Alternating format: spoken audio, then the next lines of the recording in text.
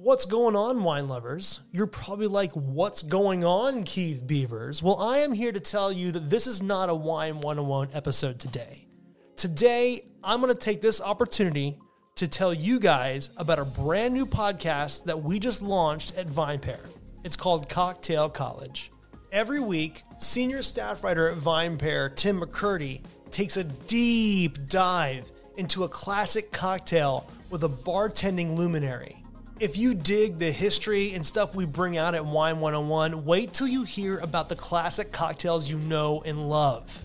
It's about history. It's about technique, how to build these cocktails the right way with people that really know how to do it. I get to produce this show and I love it so much. So today we're going to share the first episode of Cocktail College, The Old Fashioned. So listen to it, love it, subscribe to it, tell your friends about it. Go on Google, search VinePair's Cocktail College podcast. It's on iTunes, Spotify, Stitcher, or wherever you get your podcasts. Senior staff writer for VinePair, Tim McCurdy. Take it away, my friend. Hey, this is Tim McCurdy, and welcome to VinePair's Cocktail College, a weekly deep dive into classic cocktails that goes beyond the recipe with America's best bartenders. The Old Fashioned might not lay claim to the title of world's oldest cocktail, but its influence on modern mixology and its place in popular culture is unquestionable. Put simply, in today's world, any bartender worth their salt has to have perfected the Old Fashioned. Today we're going to learn how to do that with Eric Alperin, best known as the co-owner of The Varnish in LA, a bar he opened in 2009 with his mentor, the late Sasha Petrosky. Beyond ingredients, ratios, and building techniques, we're going to explore things like the importance of ice, the overlap of theater and mixology, and why this drink, more than any other, is so closely tied to the revival of cocktail culture. We'll also hear from Eric about how he schooled one of Hollywood's biggest names on how to make the Old Fashioned, which culminated in what is perhaps the best cocktail creation scene in cinematic history. Do you know which one we're talking about? Buckle up, listener. We're about to find out. But first, a quick word from our sponsor. The right bourbon can elevate your next cocktail into an experience worth savoring. So look for a brand that doesn't overlook the details and sets the standard for bourbon. That's Knob Creek. It's truly the real deal. An authentic, classic line of American whiskeys with proofs ranging from 100 to 120. Knob Creek is aged longer to produce a full flavor experience as rich and deep as its history. With every drop, you notice the attention to detail Knob Creek puts into its bourbon. So strive for a little more substance, because when you choose to go deeper, you'll find so much more to appreciate.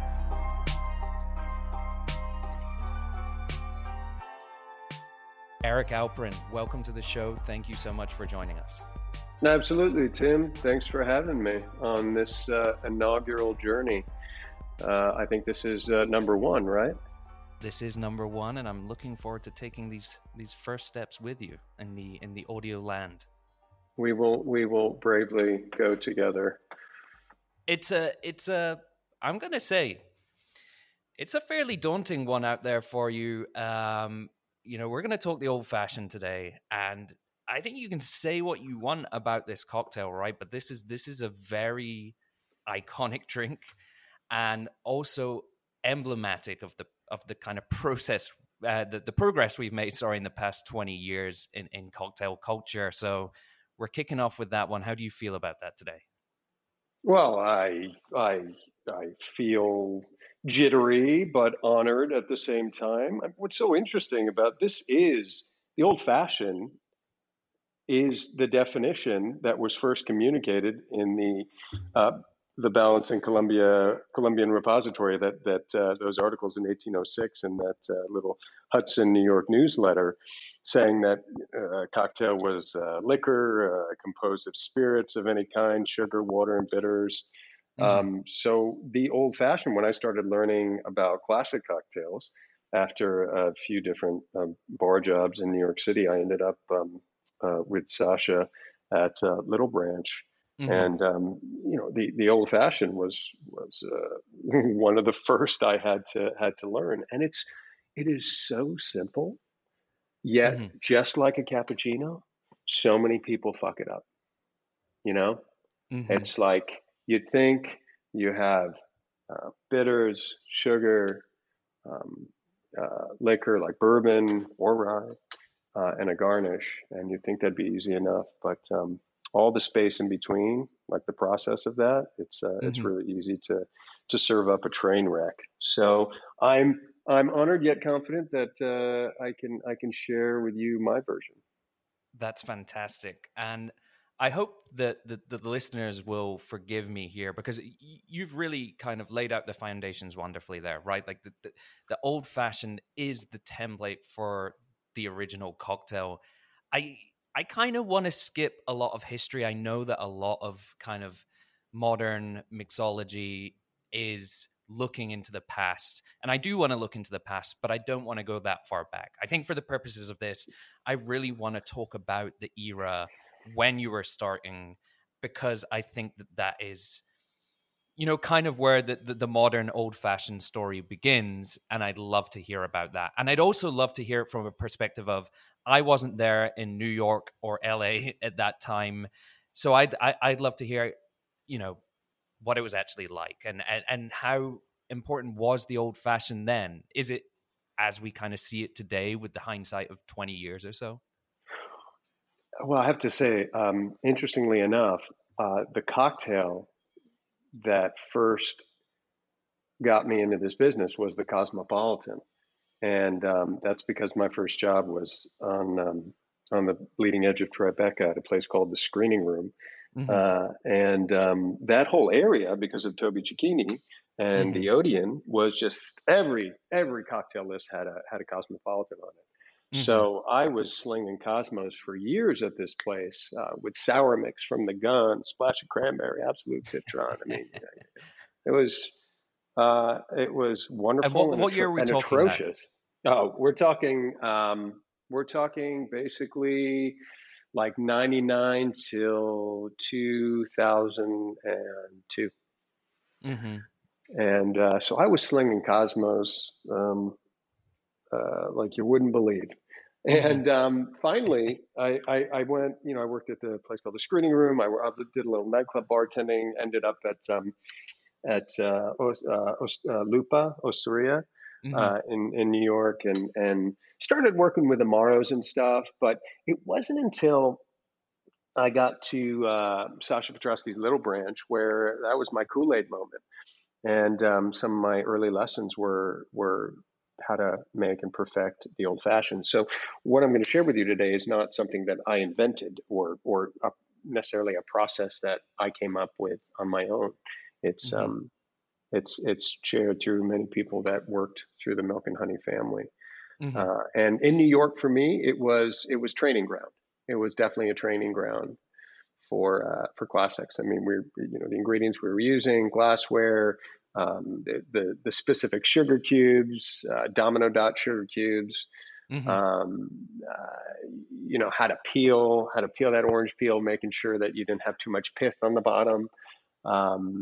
Using block ice, so it was very, very process oriented, Mm-hmm.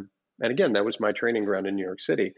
Uh, and then after I moved to LA to to open up a West Coast version of a Milk and Honey bar. That's what Sasha and I had agreed to do. Um, it it just caught on like wildfire in Los Angeles. It kind of became almost as popular as how the Cosmopolitan was ordered back in its heyday. I Mm-hmm. mean, you'd have men and women and all walks of life were going out and just like ordering old fashions. 4 old fashions, 6 old fashions. I mean, it was just such an easy order to make over a bar. Just and it always makes me laugh because at the Varnish when we opened, it was one of the most popular drinks that we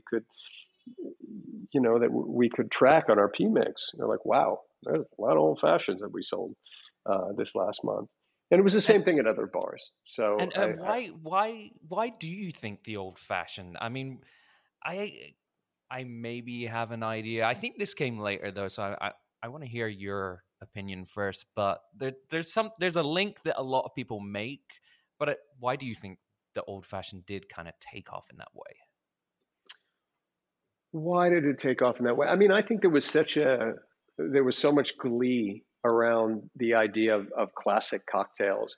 And I think at the Varnish, because of our process and the block ice that we use, people were just really turned on by Hmm. a big rock of ice in their drink. And also, to be honest, an old fashioned doesn't take that long to make. So yeah, I think some people just caught on that they could probably get an old fashioned pretty quickly. What is yours? I'm very curious. What is your link? So I'll tell you the one that I hear a lot that's tied back to mixology. And I want to say something as well, by the way. So mixology, I know that term, by the way, there's some derision there. People don't like it. That term actually dates back to the 19th century. I've Totally. written an article about this in VinePair a while ago. You can search it. But I just want to say, like, that might make some people's kind of skin crawl a little bit hearing that word. But that is just as old as the old fashioned almost. So this is a safe space for the I word don't mixology. I totally don't disagree with you, Tim. I just Hmm. think there was a period, and I didn't have such Yep. disdain as others did. I just think there was a period where it was being used in such a way where, like, well, you just sound like an idiot.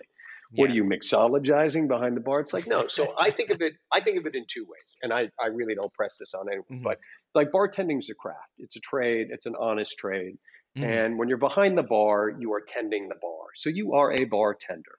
Now, Hmm. if you are on off hours or you are doing some R&D and like trying to come up with different syrups and process and like systems in the bar and how to work it and you know you're cryovacuuming something. I mean, I think then Yeah. you could think of that as more mixology. Yeah. But to me, when you're bartending behind the bar, you're a fucking bartender. Yeah. Um, and Well, and doesn't my mean that background you is in the kitchen, and molecular gastronomy wankers. Do you know what I mean? Like, that's not for me. Not a cook, not even a chef. Do you know what I mean? So, or it was. Anyway, we do digress a little bit here. So, to bring us back on track, I think the link that gets made a lot is Mad Men, and that's oh really sure. interesting to me because you talked about the Cosmo there, right? And Mhm. people talk about Sex in the City, but the Cosmo was huge before Sex in the City. And the old fashioned, to hear your timeline, I don't think Mad Men aired until 2007 or something like that. But that Mhm. is the link that always gets made. And I think and this is why we're having this conversation, because I think things get forgotten in time, or we put events together that were actually like more spread apart. So I was interested to hear whether you would make that link. I Um, absolutely would. You know what, you're right. I mhm, am in Tinseltown, mhm, so I completely agree. Kind of slipped mhm, my mind, but you're absolutely right that uh, television movies can take something and even put it on a greater plane. mhm. So you're right. The Cosmo was around. People were drinking them, but as soon as it ended up on Sex in the City, or somebody saw Madonna drinking it, it took it to another level. Yep. And I think you're absolutely right. That is I think just in the world I was in and opening the Varnish, that was a big step in celebrating classics Yep. and old fashions and block ice and fresh ingredients. All that was super important to the Varnish, but also Mad Men. I mean, Yeah. Mad Men was a big deal. And, I'm going to share something that I know we talked about, but I coached a couple actors, but primarily one actor for Yeah. a role in a show in a film, and he Can I came to stop you me. for a second? Yeah, for sure. Because before you say this, and I think this deserves something of a bigger build up here, and I Mm, will preface this by saying, so I was on YouTube last night, right, and I'm looking at the old fashioned that was made in Mad Men. It's not a very good one. mm, He's using Overholt, whatever. That might be a product placement, or and I'm sure that was a great drink. But if you do look back at it, you're like, yeah, it was probably a good cocktail, but it wasn't a brilliant one. Now, the old fashioned that you inspired is possibly one of the best cocktails I've seen made on the big screen. So I think that you were about to go into that without doing it maybe as much justice as it deserves. So please do carry on. But I just wanted uh, for the listeners to know there that you were just going to slip that in as if it was a kind of side comment. This was a big deal. Well, okay. Thanks, Tim. I can't help but be humble in these situations because the Varnish did attract all walks of life. It also attracted a lot of Hollywood types. I'm really glad that in this particular movie, and I'll tell you in a second, that it was well shot, well executed. But Hmm. I really have to give credit to the actor who was a friend at the time.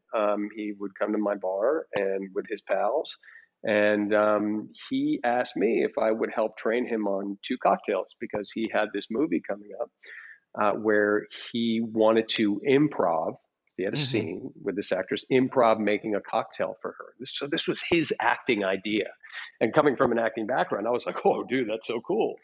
So Hmm. this guy is none other than Ryan Gosling.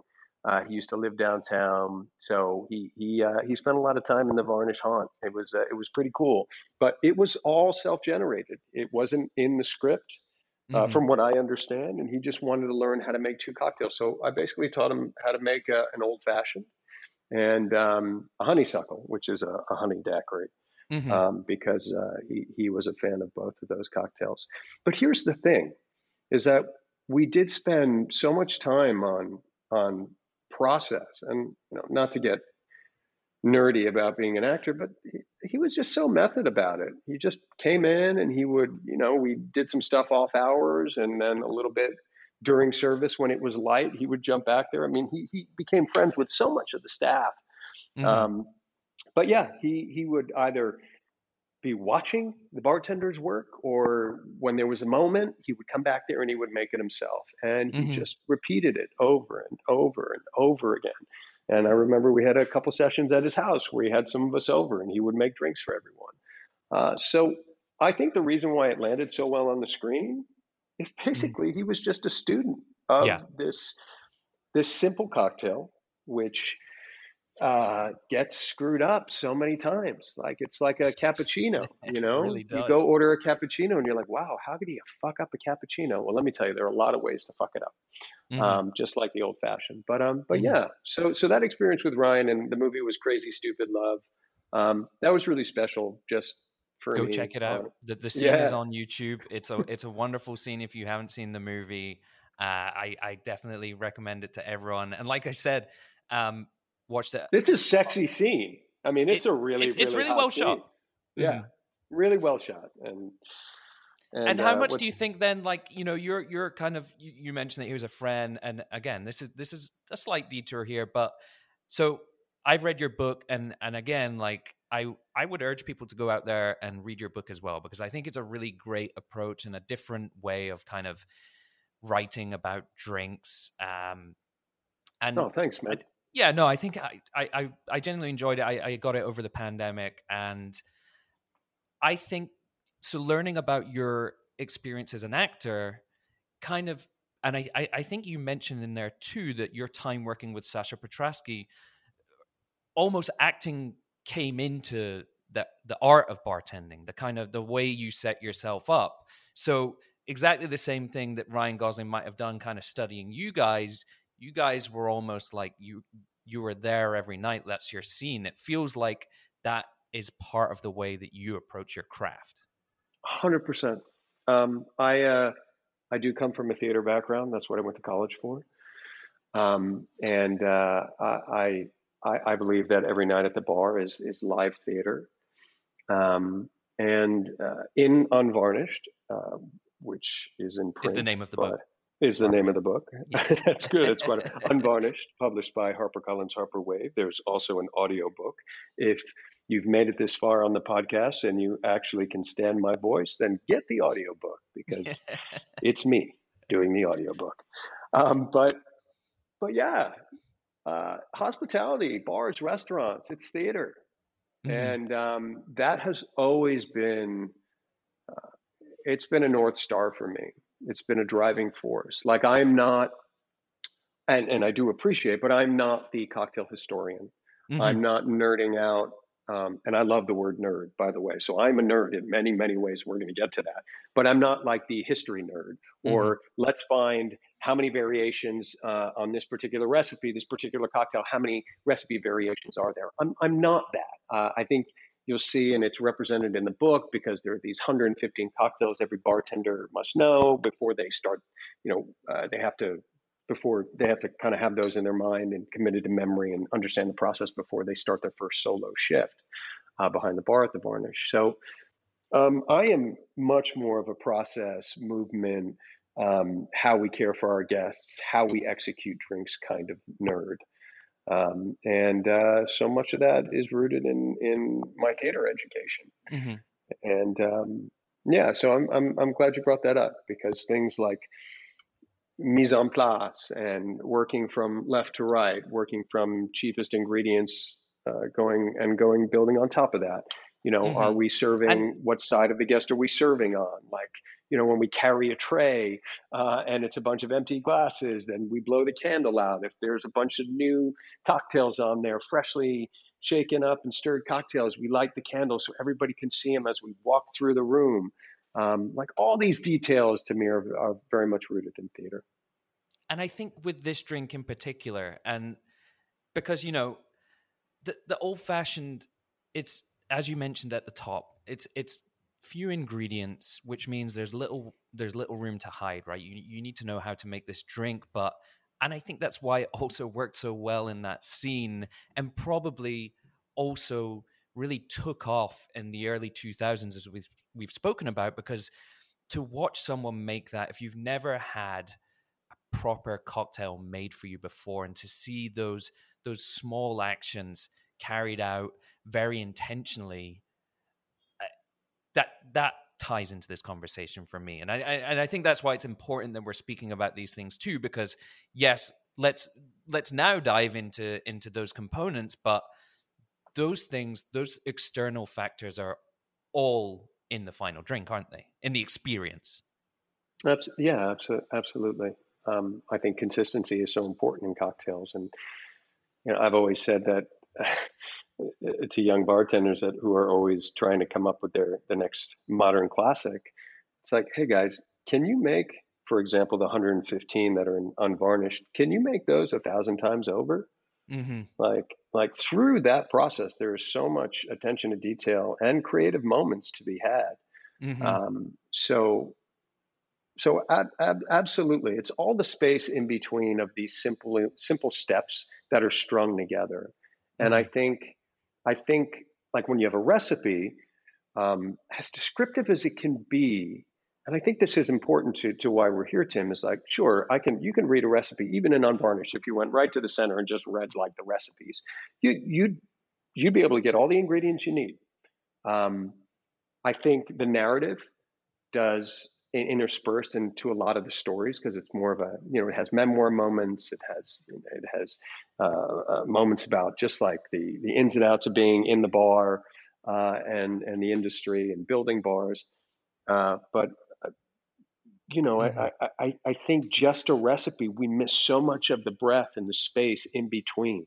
Like, Mm-hmm. when you throw a sugar cube into that 9-ounce glass, now I'm just going to walk you through kind of like the recipe for our old fashioned Yeah. at the Varnish, but you got a 9-ounce glass, like 9 ounce. That's really important to us. Now, sure, you can use a larger glass if that's all you have at home, but for us, it's what will fit our particular rocks of ice, and we have block ice, and Mm-hmm. it's 2.5 inches tall by an inch and 3/4 on wide and long, and on each wide and deep. Mm-hmm. And so we choose the glass specifically. Then what is the sugar cube that we're dropping in there? We're dropping in a Domino Dot sugar cube. Sasha was such an advocate of the right amount of sugar in an old fashioned, and we always did it with sugar cubes. And Domino Dot, the way they cut the sugar loaf, is smaller than what they do with like a C&H Interesting. sugar cubes. Now, listen, I'm not saying that I like Domino Dot and the amount of sugar in that particular cut of the sugar loaf Mm-hmm. compared to the C&H. So I agree with Sasha, and that's what we do in house. Other places don't. They use the C&H, and they're a bit bigger. But those details really matter. So then you're Mm-hmm. throwing in that Domino Dot sugar cube. and then hitting it with Angostura bitters. And we use a Japanese bitters bottle because when you look at recipes, a lot of the time it doesn't talk about how bitters come out of a traditional bitters bottle. Jeez. Yeah. I mean, it's the same thing with knives in the kitchen, man. I mean, there's a certain knife to cut fish, otherwise you're going to hack the meat up, right? Yeah. Right. And there's a 100%. certain way to go about. Like, I'm just speaking because I have friends who are in kitchens and I've watched this a lot. But all those, the way you slice, the angle, are you going long ways or short ways on the meat? It's also important. So again, Angostura bitters for us lives in a Japanese bitters bottle, and the way that Japanese bitters bottle is shaped is that it has it's bulbous at the bottom, and then it has this piston that the bitters fly through and then go through this particular dasher that that basically shoots out when you shoot out 3 dashes from a Japanese bitters bottle, that is, and I think we have Don Lee and Alex Day to thank for this, for their their research on what a perfect dash is, but that is 1 dash. So 3 dashes from a Japanese bitters bottle is one dash if you can get it correctly from an Angostura bottle. Now the thing about Angostura bottles is that when it's full and you do a dash, it's too full. So you didn't get the right dash, and then there's a point in the bitters bottle where there's enough air and enough liquid where you get the right dash, but it can be really hazardous if you have not enough bitters in the bottle and you go and you do a dash, and then turning the bottle over all of a sudden just creates too much force, and all of a sudden you put in too much bitters into the bottom of your glass. So that's why we use the Japanese bitters bottles for consistency and the dashing. And then after we've dashed bitters, which is our so recipe, you said 3 dashes on the Japanese is one traditional dash. One traditional, and you go for in your recipe therefore. We go for about 8 to 9. It depends. About 8 to 9. You want like 2.5 dashes. Okay. Yeah. So So usually about 8 is. So that would be just a good, healthy 2.5 dashes. And then from there, and I know this is an off with my head moment, but we were taught just to do a bar spoon of club soda. Or seltzer, but I use a disked bar spoon. The disked bar spoon? That's the only way I know how to describe it, but it has the disc at the bottom. Yes. And it twirls on the stem, and then you have the bar spoon. What's that portion. For? Well, this is what I use it for, is that you can muddle with that disc, and it's perfect for making old fashions, because once you do a bar spoon, you do a bar spoon of, I also think it's for layering. It's for layering on top of drinks. But for the old fashioned, you do a bar spoon of the seltzer or club soda. And of course, when you're putting that onto the bar spoon, you always want to work away from the glass. So if you screw it up or some spills over, it spills on the counter or in the well, as opposed to into the drink. You get that bar spoon in there of club soda, and then you flip over that spoon and you use the disc to muddle the bitters, Domino Dot sugar cube, and the club soda into a paste. Now, really, you don't need to have a really big bar spoon of club soda, just enough to create a paste. And I think that's a really important part of the old fashioned. So you get that into a paste. You don't need to use a muddler. I think it's so much more elegant too to use the disked bar spoon to spin it around, and also it's one less step. We're talking about these things, right? Intentional actions. 100%. It's one less thing to clean, one less thing to pick up. Exactly. Economy of movement. One less thing to clean, one less thing to pick up. You actually look pretty baller. I call that stuff micro flare. Where you're like, whoa, oh, and he just flipped it over, and now he's muddling. I'm a big fan of Nicholas St. Jean, the flair bartender. Like, I'm always watching his Instagram. I was like, God damn it, that is not the kind of bartending I do. I find that to be so cool. I don't think we're necessarily getting great old fashions from that performance, but yeah. So I call a lot of the little stuff we do in cocktail bartending micro flair. So yeah. So you muddle, and then I usually put that disc bar spoon just there on the side, kind of off the rim of the glass, and then proceed to add my 2 ounces of bourbon. Traditionally, we use bourbon for our house old fashioned at the varnish, and so I'll add the 2 ounces of bourbon, and then I'll take that spoon again, and there's always a little bit of the paste that's left on the bottom of the disc, so I'll put that in first, right, and I'll just make sure to get that all off, and then I'll So you're either use pouring it that over there again. Yeah, these are the tips. Yeah, so pouring it over that again, just making sure that the disc got saturated or got hit with the booze, so that any remaining paste is back in the drink. And then I'll stir that up without ice, just a little bit, like 3 or 4 turns, just to kind of agitate it and get it together. And then we move on to our block ice. So I know a lot of people are playing with freezing ice in their freezers, and that's great, using silicone molds. Sometimes people are fortunate enough to live in a city that has an ice company. I have one in Los Angeles called Penny Pound Ice. So we have a retail store you can pick up block ice from. And so the important thing about this step is to make sure you've taken the block ice out of the freezer and let it come to temp. Just so that when you gently place it into the glass using the same bar spoon. So what you want to do is you want to put the same disc bar spoon, now with the spoon side, to the end of the glass, like in to halfway, like on the glass, so that the stem is going across the top of the glass. And you put the ice on there, and then you gently layer the ice in. So it's almost like you're using kind of a lever to get the ice in there so it doesn't splash up. And the reason you've temped the ice is so that when it goes into this room temperature solution of bourbon, bitters, sugar, and a touch of club soda, it doesn't shatter. Right. Because it's much prettier if you have a rock of ice that hasn't, doesn't have. You spent how many hours, not even just in the freezing process, but in the preparation process to get this thing completely clear. You don't want it to immediately shatter or crack down the middle. Well, let me tell you, Tim, you just sounded like a chef, because that's like, respect your ingredients. There's a whole lineage to when you pop open that oyster. You're like, it just didn't show up here. There's a family that's harvesting oysters, and they had to pick them and bag them and get them sent to you. I love thinking about like that in every ingredient that you're using. It's like, not, there's so many hands that are a part of the process to get it to you, to this moment. And then really you have we're not done with the drink yet, but we're almost done. Like for like 15 seconds of customer contact, of serving, it's spent with, there's such a lineage of time and people involved in each of those ingredients.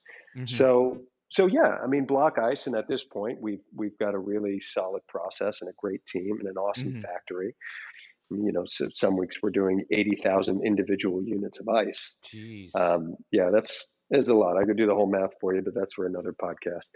And I should just say as well that, again, this is another great part of Unvarnished. This is a part that I love because, again, it reminded me also of my chef days and just the process and how long that takes. So, again, plugging the book here. No, thanks. So, yeah, there was a great chapter, and yeah. Oh, the cold as ice chapter. Yeah, that was it was a lot of fun to write, but I'll tell you, it was stressful because I'm not like a food scientist. So I was referencing Dave Arnold's book. I was talking to Alex. I mean, I understand using the ice, and my scientific knowledge I'm a little more than basic, but still. It's a little nerve-wracking when it comes to recipes and process. So when it came to recipes and process and ice, the story stuff I loved. That was its own challenge. But when you're going to put into print, this is how you do it. This is what it means. It's kind of stressful because you know it yourself because you do it. But then you're like, oh, somebody's gonna is gonna stick it to me if I don't get this right. So the ice, you want to make sure that it's temped, lay it into the drink so it doesn't splash any of the liquid up. And then we do about 7 to 8 stirs. I usually go clockwise, right at the end there. I usually like to do a kind of a little lift. So if there's that block of ice in there and you get the spoon down to the bottom, you just do a little lift to like lift the ice up and gently place it back down in there. Do that once or twice. And then I pull right at the end, pull over a little bit of the old fashioned liquid over the top of the ice, Nice. just to make it wet. Mm-hmm. And then now you're on your garnishing part. And that's in our house with the bourbon old fashioned, some orange peel. Mm-hmm. I know that some houses will do rabbit ears of a lemon and an orange peel. That's, by choice. I actually historically don't know what the rule is. Mm-hmm. But with rye, if we do a rye old fashioned at the Varnish, we'll do a rabbit ears, lemon and orange peel. But for me, I love to use a yoked peeler. It's just the way my hands work. I don't like the straight ones. Yeah. I've actually know that is one thing that in this industry, you're always going to cut yourself on the peeler. And so my relationship with the straight peelers has never been good. So much more control over the yoke peeler, and control is important with the twist or peel, because you don't want to get too much pith Mm-hmm. on the bottom of that peel.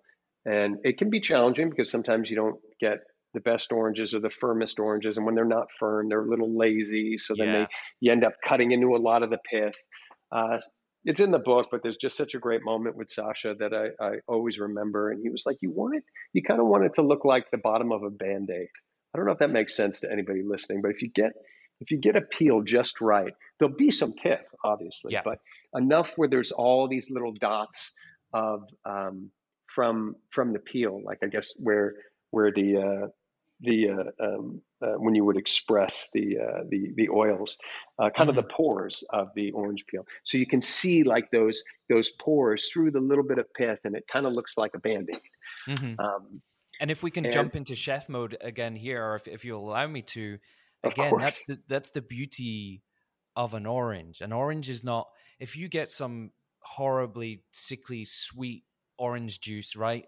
What you're not getting in that orange juice is citrus oil. It's the bitterness, a slight bitterness from the pith. You want those things because that's what the whole orange is, right? It's not just the sweet juice. And so I was thinking about that when you were describing that there. So I wanted to add that if you no, I love that. And actually I think it's so great that you come from a chef background, because I think it's just these conversations as they go on in future episodes will be so much more dynamic. Mm-hmm. I think there's a symbiosis between bartenders and chefs. 100%. One, for the simple fact of what Anthony Bourdain wrote, is that the chef always wanted alcohol. So, us bartenders always wanted. And bartenders always want better food than the family meal. I mean, exactly. who didn't? But who didn't? But we were quote unquote legal drug dealers with all those bottles behind us. So it's super, super important. So that starts with making sure you have an orange that has the right firmness to it, and just getting a good relationship with the peeler. Mm-hmm. And so you take that, you get a long, like I like doing a long peel. Think of it like a feather.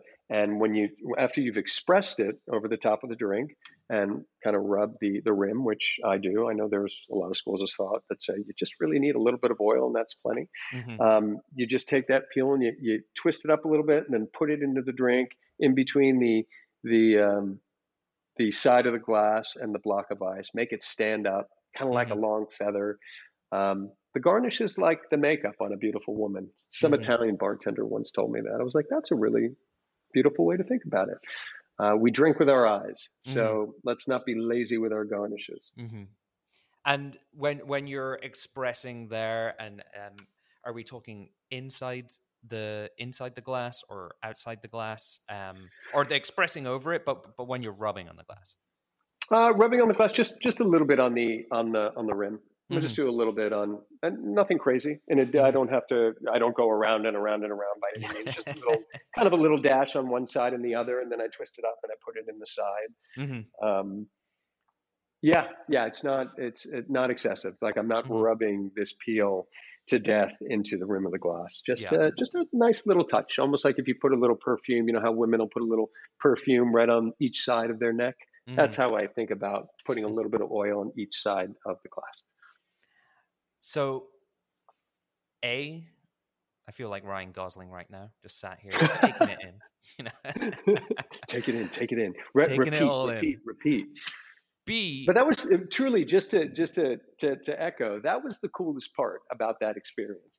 I mean, sure, mm, it's Ryan Gosling's, it's a Hollywood movie, but I think the lesson to really take here is that he cared so much about executing it the right way that he mm-hmm, studied. He studied mm-hmm. and he watched and he executed and would make little mistakes. We would correct him. It wasn't just me. That's the coolest part. Is like the whole staff would like give him little pointers here and there. And we're talking about 2 cocktails, Yeah, you know? and it's not a long So scene as well, but no, it's not a long scene, but I it's really really not. appreciated. I really appreciated the time and attention he took for that, and it Hmm. just shows you that anybody that wants to make drinks needs to apply and put in Hmm. that time. That whole thing with the the iceberg, the tip, and what's below the sea and whatever. Anyway, we're Exactly. getting into like motivational social media rubbish here. So what I was going to say for B is I'm going to put my spirits and cocktail writer's hat on for a minute here and ask you one follow-up question. For And this sure. may be a preference thing, or this may be a technical thing that you've clearly thought about. So you mentioned, your standard go-to here is going to be bourbon. Feel free to list a brand or not, and I think this is something that's more modern too, right? But when it comes to mash bill, what are you thinking about?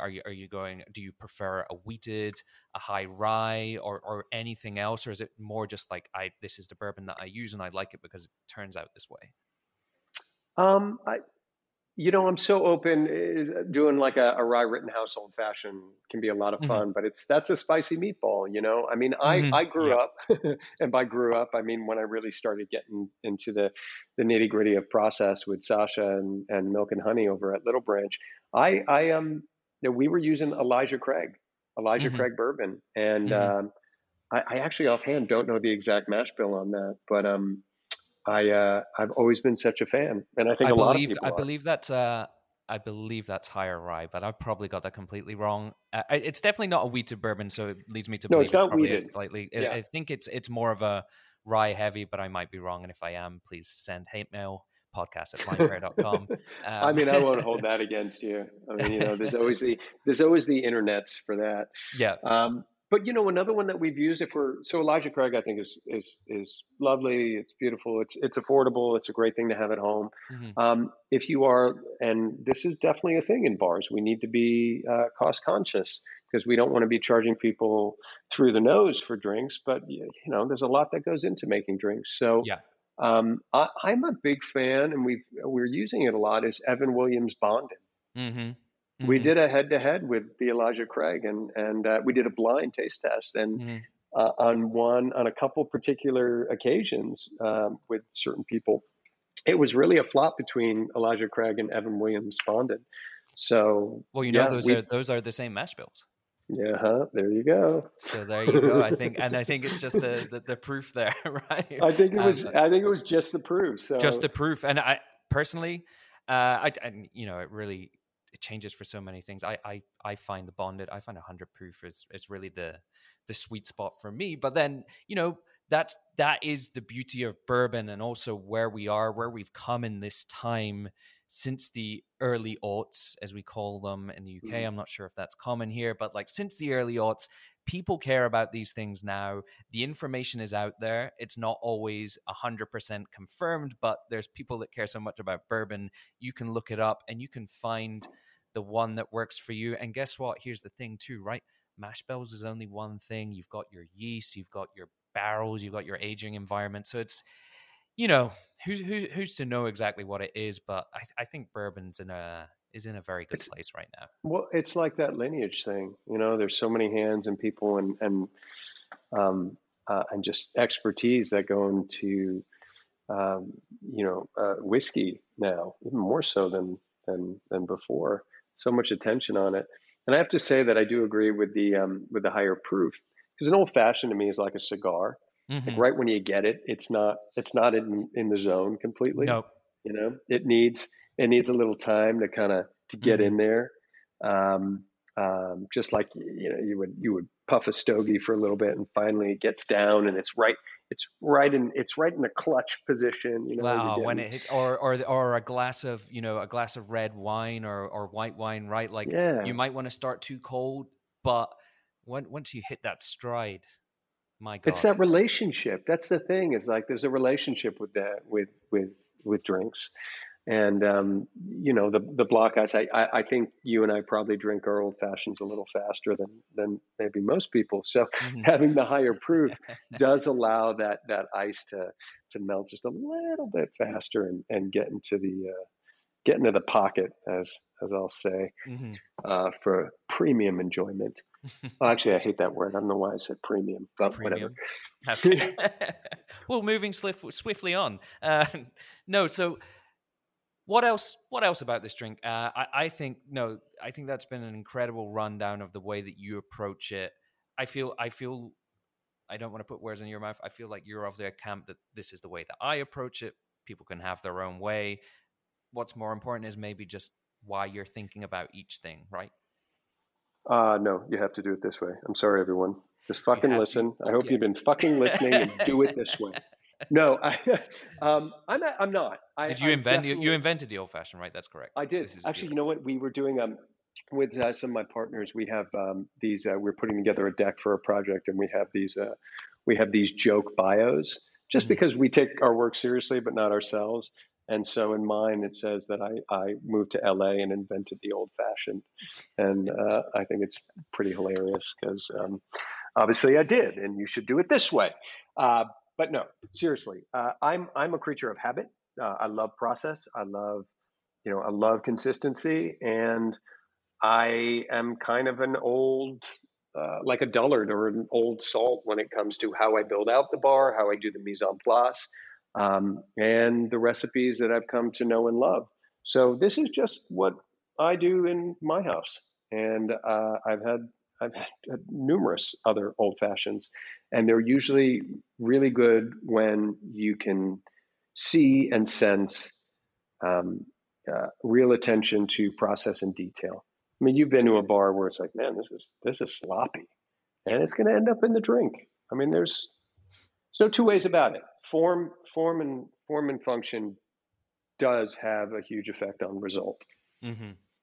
So one thing, and I guess I could probably bring this up in any one of the episodes, but we've been talking about a lot about food, and I think this will appeal to you. So I want to share something from cooking, which is, and here's the context for it. I told you I was watching a lot of people make very bad old fashions on YouTube last night. And Mm-hmm. one of the things that made me immediately go, oh my God, that drink's going to taste terrible, was not even just looking at it, but hearing the ice in the glass with the liquid. And I'm like, no, that ice is already too melted, right? That's going to be a very Oh, dude. diluted drink. Like you can hear it. You don't even need to look at it. And it Uh, reminded me of the importance of sound and hearing in the kitchen. And people never talk about that. oh But my God, dude! I so love that you're bringing this up because it is. It's like we all have a spidey sense. yes. Like there's a sixth sense. I can walk into the varnish and I can tell you the three things that might not be right: the lights, the music, the temperature. If somebody is shaking and their rock of ice exploded before the drink was actually fully shaken, it's all these. It is sound. So much of it is sound. Like I hate when bartenders slam their tins like Oh at my the God. top with another tin. You're like, why are you doing that? Just use the palm of your hand. So sound is very important. Yeah. No, it's so true. And it tells you a lot about the bartender. I think that the more you sit at a bar, you pick these things up too. You can learn the personality of your bartender, right? Like, does this guy care about the drink, or does this guy care about what he looks like? Is he trying to be, have we moved beyond micro flair? And Oh yeah. Where everything it's like needs I to always be say, everything needs to bartender, be intentional. for sure. It's like don't shake pretty, shake hard. Like Mm, especially when young bartenders are learning how to use block ice. I mean, you need to be careful because you can hurt yourself if you don't do it correctly. And this is not a symposium on how to shake properly, but I like if you're using block ice, you want the piston to be in the center of your body, so you have the most support. Like bring your shoulder blades down and just like kind of engage and use your abs. But that has a lot of intention, and you can see it if a bartender is just trying to go like, "Hey, look at me," and that Yeah. gets really old really fast in my book. What's Hmm. really interesting is watching a bartender really in the zone and really paying attention to all the steps. And what's even more wild is if you go to a certain bar a lot and you'll see, like you'll watch a particular bartender, you'll be like, "Oh shit, Eric's getting slaughtered tonight." Hmm. So like that's always really interesting to me to watch how, because there's, that bartender could like say fuck it and walk out. They could Yeah. just also say fuck it and give away free beers and shots and say I'm not making drinks anymore. Hmm. Or they can buckle down and figure out how to get out of the weeds. And you can really see some real organic, real behavior from those situations. Hmm. So yeah, like just like you said, like sometimes somebody will just plop some ice into a glass. You're like, ooh, yeah, that's a really wet ice. That's not going to make a good drink. And if they're making the drink for me, then I've got my head in my hands. I'm like, oh my god, this is Well, going my yeah, yeah. way. I mean, we know the bars and the moments where we should just order whiskey neat. I think that's up there with the best advice you've given out Yeah. today. I mean, I got some more for you if you want. Well, that's actually a wonderful seg onto the final portion of this, and this is going to be a recurring final portion of the podcast because we've gotten to know a lot about the old fashioned with you, and I think we've gotten to know a good amount about yourself, but that might not always be the case when we're interviewing folks for this. I think there's definitely some more drinks out there that require maybe more nerding out, as you say, in terms of ingredients or specs or whatnot. But the last segment of the show is really, to learn a little bit more about Eric Alperin, assuming Unvarnished didn't exist. So I've got some You're quick doing a fire great questions job for of you. plugging. You've done a really spectacular job of Well, plugging you my told me book. before the show that we were getting, hundreds. Oh Right? yeah, Yeah, of course. okay, Yeah, yeah, that's yeah. it's coming. UPS, don't you got it? There's a that drop happening on the corner that after was the this false interview. start we had earlier. Yeah. We'll make the edit. Okay, so quick fire questions to finish the show, and this is. I'm sure I will say this again. I kind of want to say it every time. This is inspired by a wonderful British radio show called Desert Island Discs. Oh Listen my to it; it's God. incredible. Oh my God, I love this. Desert Island Discs is one of my favorite. I can't tell you how many times I've laughed and cried listening to some of Ah, these it's episodes. wonderful, right? So This it's out the there. I first one I stole it ever from there. heard. Okay, well, you stole from a very good place. The one thing I'm going to say is that the first Desert Island Discs I listened to was Stephen Hawkins, Oh my god, and it was soul crushing, beautiful. It was mind heartbreaking, blowing. It amazing. was heartbreaking, but Hmm. amazing. Yeah, So yes, I'm so glad you were inspired by such yeah. a So legacy of a show. so this last portion is inspired by that, and let's not keep people waiting anymore. So, a Mhm. couple of questions to get to know you. And the first is, what would be the first bottle, whether it's a brand or general category, that makes it onto one of your bar programs? Oh wow. I would have to say, I mean, there's more than I've got three in my mind right now. I'm going to say Ford's Gin, Evan Williams Hmm. Bonded, and Campari. Hmm. And then shit, maybe I should throw sweet vermouth in there so we can at least make a couple more cocktails. But with that, I think with that, you're pretty well set. You're pretty good to go. Yeah. Which ingredient or tool do you believe is the most undervalued in a bartender's arsenal? Wow. Well, it's interesting because bartenders, we have these graded jiggers now that have from like half ounce all the way up to 2.5 ounces. Hmm. And it's funny. It's like if I'm traveling, even if I'm not traveling for work, I will keep a graded jigger in my DOP kit. You'll be Hmm. like toothpaste, toothbrush, clippers, razor, jigger. What?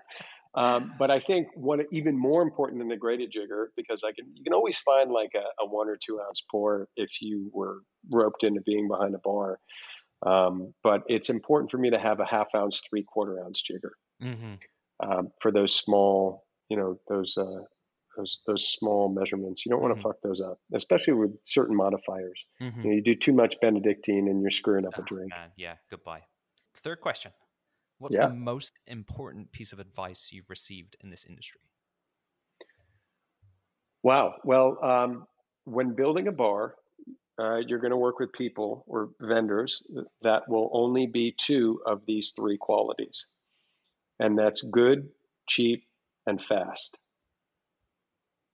So you're only going to get two of those. Mm-hmm. So And you I hope think that that's they're good and fast.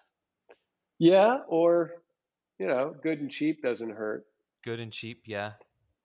But yeah, it's tough No, to all get. three of them are positive. Sorry, of course. Yeah. I'm No, they're sat all. here being like, which is the odd one out, which is the one you don't. No, of course they're all No, good. you But can't. I mean, but you'll never get all three. no, fair You enough. it's just you'll get if you get good and cheap, it'll just take a really long time. Fourth question for you: Hmm. if you could only visit one last bar in your life, what would it be? It would be Dutch Kills in Long Island City. I'm sat here about 1 mile down the road from it, and happen to know that they also care a hell of a lot about their ice too. Fantastic bar. Yeah, they sure do. I love that place. And Really good bar. Yep, I love the owner too. He's a dear friend of mine. Mm-hmm. And last question for you today, Eric. If you knew that the next cocktail you drank was going to be your last, what would you order or make? This question, because I've had a version of this before. It's like we all ask this of each other. What's your desert island cocktail? What's the Mm-hmm. last thing you'd want to have? And it changes. It depends on the hour of the day or how I'm feeling. But today, I'm going to have to say that I'm at Dutch Kills, and I'm going to have Richard Bocato make me an American Trilogy. Incredible. Which if for those of you that are listening don't know, it's a cocktail that Richie and Mickey McIlroy came up with when they were at Milk and Honey. And it's an ounce of rye, an ounce of Applejack brandy, one brown sugar cube, 2 dashes of orange bitters, a little bit of just a bar spoon of club soda with an orange twist. So it's very much an old-fashioned variation. Mm-hmm. And Eric, before we finish, because you have heard of Desert Island Discs, I'm going to allow you to also choose the record that you're listening to at Dutch Kills while you're enjoying this drink. Oh, wow. It's, oh my God. It's Violator by Depeche Mode. That would be my Desert Island disc. Really the whole album. Cocktail. Yeah, it would be with my Desert Island cocktail. It would be, obviously, Personal Jesus is only one of many awesome songs on that album. Well, Eric, thank you so much. It's been a wonderful conversation. Great way, I hope, to kick things off. And thank you so much for taking the time. Yeah, absolutely, Tim. I really appreciate you having me as the first guest. Here's to clinking to many more episodes. Thank you very much. When I write the second book, not happening. Maybe it'll happen. I'd love to come back. We look forward to having you. Thanks, Tim. Thank you. Bye-bye. Okay, that was a lot of info, but here's the good news. Every single episode of VinePair's Cocktail College is also published on vinepair.com as a transcript, so you can check it out there all over again. Also, if you enjoy listening to the show anywhere near as much as we enjoy making it, go ahead and hit subscribe, and please leave a rating or review wherever you get your podcasts, whether that's Apple, Spotify, or Stitcher, and please tell your friends. Now for the credits. Cocktail College is recorded and produced in New York City by myself and Keith Beavers, VinePair's tastings director and all-round podcast guru. Of course, I want to give a huge shout out to everyone on the VinePair team. Too many awesome people to mention, they know who they are, but I want to give some credit here to Danielle Brinberg, art director at VinePair, for designing the awesome show logo. And listen to that music. That's a Darby Seaside original. Finally, thank you, listener, for making it this far and for giving this whole thing a purpose. Until next time. The right bourbon can elevate your next cocktail into an experience worth savoring. So look for a brand that doesn't overlook the details and sets the standard for bourbon. That's Knob Creek. It's truly the real deal. An authentic, classic line of American whiskies with proofs ranging from 100 to 120. Knob Creek is aged longer to produce a full flavor experience as rich and deep as its history. With every drop, you notice the attention to detail Knob Creek puts into its bourbon. So strive for a little more substance, because when you choose to go deeper, you'll find so much more to appreciate.